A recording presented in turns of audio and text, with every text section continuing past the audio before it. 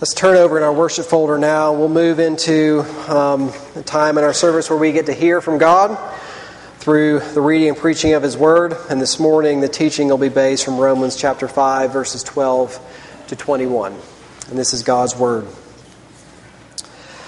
Therefore, just as sin came into the world through one man, and death through sin, and so death spread to all men because all sinned. For sin indeed was in the world before the law was given, but sin is not counted where there is no law. Yet death reigned from Adam to Moses, even over those whose sinning was not like the transgression of Adam, who is a type of the one who was to come. But the free gift is not like the trespass. For if many died through one man's trespass, much more have the grace of God and the free gift by the grace of that one man, Jesus Christ, abounded for many. And the free gift is not like the result of that one man's sin, for the judgment following one trespass brought condemnation, but the free gift following many trespasses brought justification. For if, because of one man's trespass, death reigned through that one man, much more will those who receive the abundance of grace and the free gift of righteousness reign in life through the one man, Jesus Christ. Therefore, as one trespass led to condemnation for all men, so one act of righteousness leads to justification and life for all men. For as by the one man's disobedience the many were made sinners, so by the one man's obedience the many will be made righteous. Now the law came in to increase the trespass, but where sin increased, grace abounded all the more. So that, as sin reigned in death, grace also might reign through righteousness, leading to eternal life through Jesus Christ our Lord. This is the word of the Lord. Thanks be to God. You can keep that passage right there handy, and if you have a Bible, feel free to keep it out, or a phone, or whatever you seem to use these days to read with. We are going to take a look at this passage together. And as I mentioned earlier, we are in the midst of a series where we're moving back and forth between the book of Genesis and the book of Romans. And we've been in Genesis 1 through 3, or actually 1 through 11. And then we looked at Romans 1 through 3, and we're back in Genesis again and looked at 12 through 25, the story of Abraham. And now we're back in Romans, and we're in Romans 4 through 8. And what I hope that we continue to see is how the Bible is one big story. And we've seen it in recent weeks because the story of Abraham featured prominently in Romans chapter 4. In particular, Abraham was Paul's great illustration of the way of salvation, that it is by faith and not by works. And last week we began to look at Romans 5, which looks at the fruits, the results of this great work of Jesus. What Paul calls the free gift of justification. And we saw those fruits are peace with God, a new standing, and the hope of glory. And this week, as we come to Romans 5, I want to ask you a question to get you thinking. And I hope that it helps us to get inside this passage. Just to let you know, I was debated about whether or not to say this or not. This is a theologically dense passage, if there ever was one. Now, Paul is kind of dense all the time, but this one in particular. And so I wrestled a lot with how deep to go. And we'll see. I'm going to try my best to not go too deep, but at the very same time to make it as clear and intelligible to you as I can. So, here's the question. How do you make sense of your life? How do you make sense of your life? And what I mean by that question is, why do you respond to people and the circumstances in your life the way that you do? Why are you motivated to move in your life in the ways that you do? Why are you moved to do certain things, and in other ways you resist them? You don't want to do them. Either because you're afraid of them, or you don't like them, or they are interesting to you. I suppose there are a number of answers, but let me throw out just a few at the beginning here. I mean, one answer to that question, how do you make sense out of your life, is really how you were brought up. You know? I'm an Alabama fan because my family is Alabama fans. That's not my case, but I know it's true for a lot of you. Or Auburn. I explained my life based on how I was brought up, how my parents raised me. Or maybe a variation on that is, I do what I do because of my parents' influence in my life. Perhaps some of you do the exact same profession that your parents did, or one of your parents did. Another way to answer that question, how you make sense of your life, is perhaps there are various experiences or opportunities or lack thereof in your life that have had enduring, long-term effects on you and how you view the world, how you view yourself, how you view God. How do you make sense out of your life? All of those, I think, are important and necessary answers to that question. But when we come to this passage, there is actually an answer that Paul gives us to help make sense of who we are, how we got to where we are, why things are the way they are, that reaches further back and goes deeper in than any of those other answers.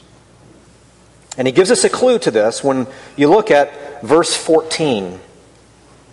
If you look there to the end of verse 14, Paul says, Adam, and here Adam he's referring to Adam in Genesis 1, 2, and 3. He says, Adam, who was a type of the one who was to come. And in the context here, the one who was to come is obviously Jesus Christ. Now, what does Paul mean here when he says Adam was a type of Jesus? That word type also means pattern. And what Paul is saying here is that the work of Jesus, the life, ministry, death, resurrection of Jesus, in some sense, in some way, is a pattern after the life of Adam. So, at the very beginning, in verse 14, if we're to understand this passage, we have to understand Paul is going to draw a parallel between Adam and Jesus. And the question is, how does that parallel intersect with you and me? That's what we're going to try to figure out and look at. So what Paul is helping us to see here is if we're to understand what Jesus Christ has done for us, we have to understand what happened with Adam. And so we just got 2 points this morning. The first one is we're going to look at the first Adam. And the second one, we're going to look at the second Adam. So the first Adam and the second Adam. Let's first look together at what Paul calls the first Adam. And as I said, the key to recognizing the way in which Adam is a pattern for Jesus lies in this this oft-repeated phrase in this entire passage, where Paul will say things like this. In verse 18, he says, "One trespass led to condemnation for all men." Or look at verse 19. "By the one man's disobedience, the many were made sinners." Or look at verse 15, where Paul says, "Many died through one man's trespass." And again, look at verse 17. "Because of one man's trespass, death reigned." And we could insert there, "for all men." The pattern of Adam's life in the Bible, the pattern that Paul is drawing, is a movement from one to many, from one man to all men, or all people, all humanity. And what he's trying to say here, we're going to look at this, Adam's story is the story of all humanity. He stands at the beginning as the representative head, if you will, for all people, in all places, and all times throughout history. Now I want to give you a couple examples to try to illustrate what's being said here. One comes from the Bible. Perhaps most or many of you are familiar with the story of David and Goliath. That story actually illustrates a military principle back in the ancient Near East. And how that story unfolded was, you had the Israelites on one side of this enormous valley.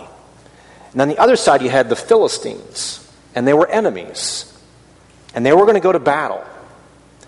And oftentimes what would happen is these warring kingdoms would fight, and there'd be huge numbers of casualties until there was a victor. And eventually somebody had the idea, hey, why don't we do this? Why don't you send your champion, your best warrior out, and we'll send our champion, our very best warrior out. And let those two people fight to the death. And whoever wins goes free, and whoever loses becomes the slave of the victor. Now what's happening there? Each of those warriors, or those champions, you could say, are representative heads for those two kingdoms. The actions of those warriors determine the fate of all those whom they represent. The destiny of the group is bound up with the success or the failure of that one champion, that one warrior. Or to think of them perhaps more up to date, if any of you are into the World Cup this summer, there were a number of games where teams ended regulation time tied, and they go to what's called penalty kicks. And each team sends their goalie out, and then they send out one of their players. And the fate of these two teams, and in fact, in many ways, not just these two teams, but whole countries in this tournament, bound up with either the success of this keeper to prevent the goal from being scored, or bound up with the success of this one player to score a goal. In other words, again, the fate of the many is bound up with the success or failure of the one. And that is what Paul is trying to teach us here in verses 12 to 14. He is looking back on the first Adam. He's reflecting on what Moses wrote in Genesis 2 and 3 when he says, here Paul says, just as sin came into the world through one man and death through sin, and so death spread to all men because all sinned. Now there are three things in this Paul tells us about the story of Adam. And we looked at this story several months ago, so just as a quick refresher, why does Paul talk about Adam here? Eve is conspicuously absent if you're paying attention. But the reason that Paul focuses on Adam is that Adam is the one to whom God said, you may eat of any tree in the garden that I have put you in, any tree, except do not eat of the tree of the knowledge of good and evil, because on the day that you eat of it, you will surely die. And as we know, what happens? The serpent shows up, deceives Eve, and Eve eats the fruit and gives some to Adam, and everything falls apart. And the story ends with God pronouncing judgment and expelling them from the garden. And there's no way back. There's no way back. And what is God guarding them from? It's the tree of life. So see, what Paul is reflecting on here is that very story. And what he's telling us here is the failure of Adam is really the failure of the whole human race. He tells us in verse 12, sin came into the world through Adam. And then he says that death entered through Adam's sin. And death here is not just physical, but spiritual, as indicated by their expulsion from the garden. Their relationship with God is now broken. And it's not only spiritual, it's also physical. As the story unfolds, Adam dies. Human beings die. They no longer live in perfect fellowship and communion with God anymore. And then third, Paul says that death became humanity's common experience because we have all sinned in and with Adam. Now, this is, I think, sometimes a difficult truth for us to embrace. The idea that we are treated or regarded as Adam. I think sometimes it's easy to read the Old Testament and think, man, if I would have been there, I would not have done that. And the story of the Bible says, don't be so quick to think that. In other words, what Paul is saying here is that we are not sinners because we sin. Paul is saying we sin because we are already sinners. As one of the older catechisms put it, in answering the question, did all mankind fall in Adam's first transgression? It says, all mankind sinned in him and fell with him in his first transgression. So what Paul is trying to help us to see here is that the result of the first Adam's failure is sin, condemnation, and death for all people. As our representative. That is what each of us are defined by when we enter into this life. All humanity is bound up with the failure of Adam. But as we turn to the second Adam, a very different picture emerges. Remember, verse 14 again. Remember, Adam is the pattern for the one who was to come. How exactly does that pattern get played out for Jesus? Look in verse 15. But, and this, you cannot have a more important but than this one. The free gift is not like the trespass. Notice what we see here. Remember, the one and the many. The success of the one determines the fate of the many. Look verse 18. One act of righteousness leads to justification and life for all men. Verse 19, by the one man's obedience, the many will be made righteous. Now, just like Adam's failure determined the fate of all humanity, in the same way, Jesus' success, his obedience, determines the fate for all who are in him. His obedience answers Adam's failure. So instead of sin, there's righteousness. Instead of condemnation, there's justification. Instead of death, there's life. Jesus stands at the head of what Paul calls elsewhere a new creation, a new humanity. Jesus presents a whole new way of making sense of who you are. That in every way answers all of your need, all of your helplessness, all your sickness, all your brokenness, all your guilt, all your shame. And so here's the question. Who do you want to represent you? You see, because without Christ, we are all in Adam. His story is your story. But in Christ, we are rescued from Adam. And that's the question. Who do you want to represent you? And it's important to understand that for Paul in the Scriptures, there's not a third option. All of humanity can be thought of in terms of two large groups. Those who are in Adam and those who are in Christ. Those are the only two options that the Bible gives. Now, here's the question. How do you transition or move from being in Adam to being in Christ? And the answer to that is, you need to own the work of another as your own.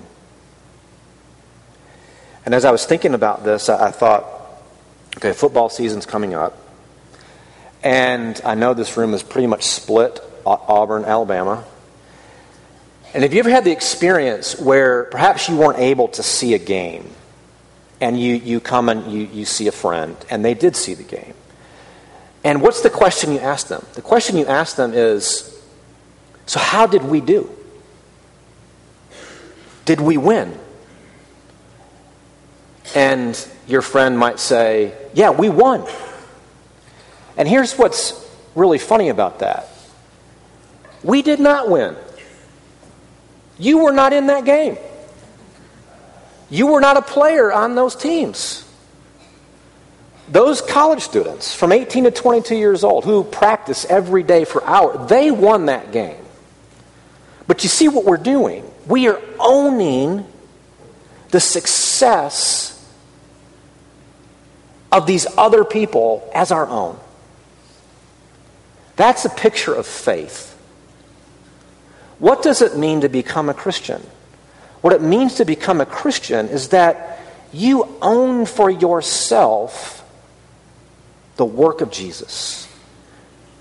If you look here in verse 17, Paul uses the word receive. He says, if because of one man's trespass death reigned through that one man, much more will those who receive the abundance of grace and the free gift of righteousness reign in life through the one man, Jesus Christ. And I want to say this especially to those of us in this room who are on the young side. How do you become a Christian? How do you take your baptism and all the things your mom and dad try to help you to understand and make it your own? How you do that isn't by working for it, it's by receiving it. It's by saying, I want to be in Jesus. I want Him to count for me. What I want to be able to say is that we won. And I had nothing to do with that victory. That's what it means to become a Christian. Now, let me try to land this plane for us. Remember, verse 15, he begins, the free gift is not like the trespass. Well, why else is it not like the trespass? It's because the free gift is way better. Notice how Paul indicates this. Verse 15, just listen. If many died through one man's trespass, much more. How much more have the grace of God and the free gift by that grace of that one man, Jesus Christ, abounded for many? Verse 17, again, one man's trespass, if by one man's trespass death reigned through that one man, how much more will those who receive the abundance of grace and the free gift of righteousness reign through Jesus? But then also, did you hear that? This grace abounds for many, verse 15. And again in verse 17, the abundance of grace. And then down in verse 20, the law came in to increase the trespass, but where sin increased, grace abounded all the more. What Paul is trying to help you to see here is that who we are in Adam, by virtue of being born as human beings, is weak and frail and incapable of thwarting this abundant, boundless grace that is freely given in Jesus. And I want to meditate with you for a moment here when Paul says the law came in to increase the transgression or the trespass. He's talking about the law of Moses, that when God revealed his law to Moses, prior to which the law had not been revealed, he tells us that the law came in to, he uses the word, increase the trespass. What does that mean? Think of it like a magnifying glass. The law is like a magnifying glass on your life. It draws out the nooks and crannies of your heart that are twisted and dark and dirty and ugly. And it shows us in all of its awfulness and ugliness what sin really is. And I wonder how many of you are here this morning and you feel that, either because of what you've done or what you think about or what someone's done to you.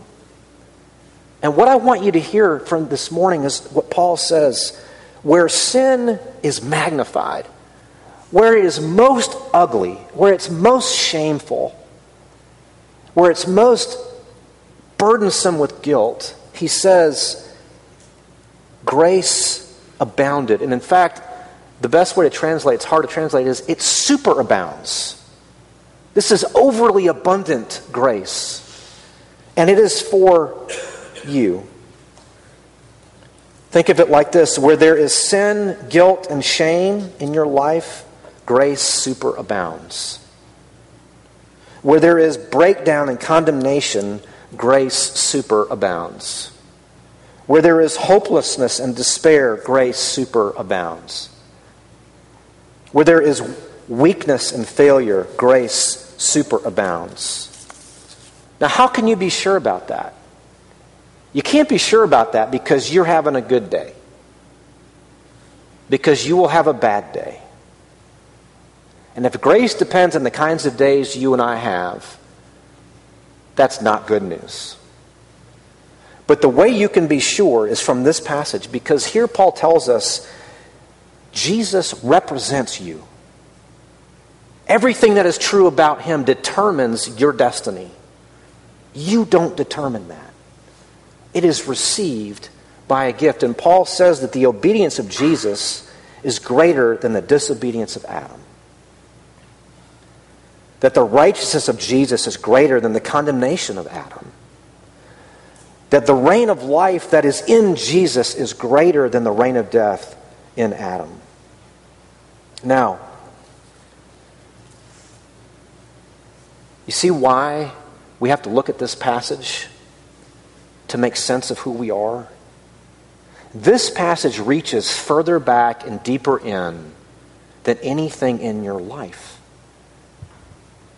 And why is that good news? Because all of our lives are shot through. Doesn't matter how good your parents were.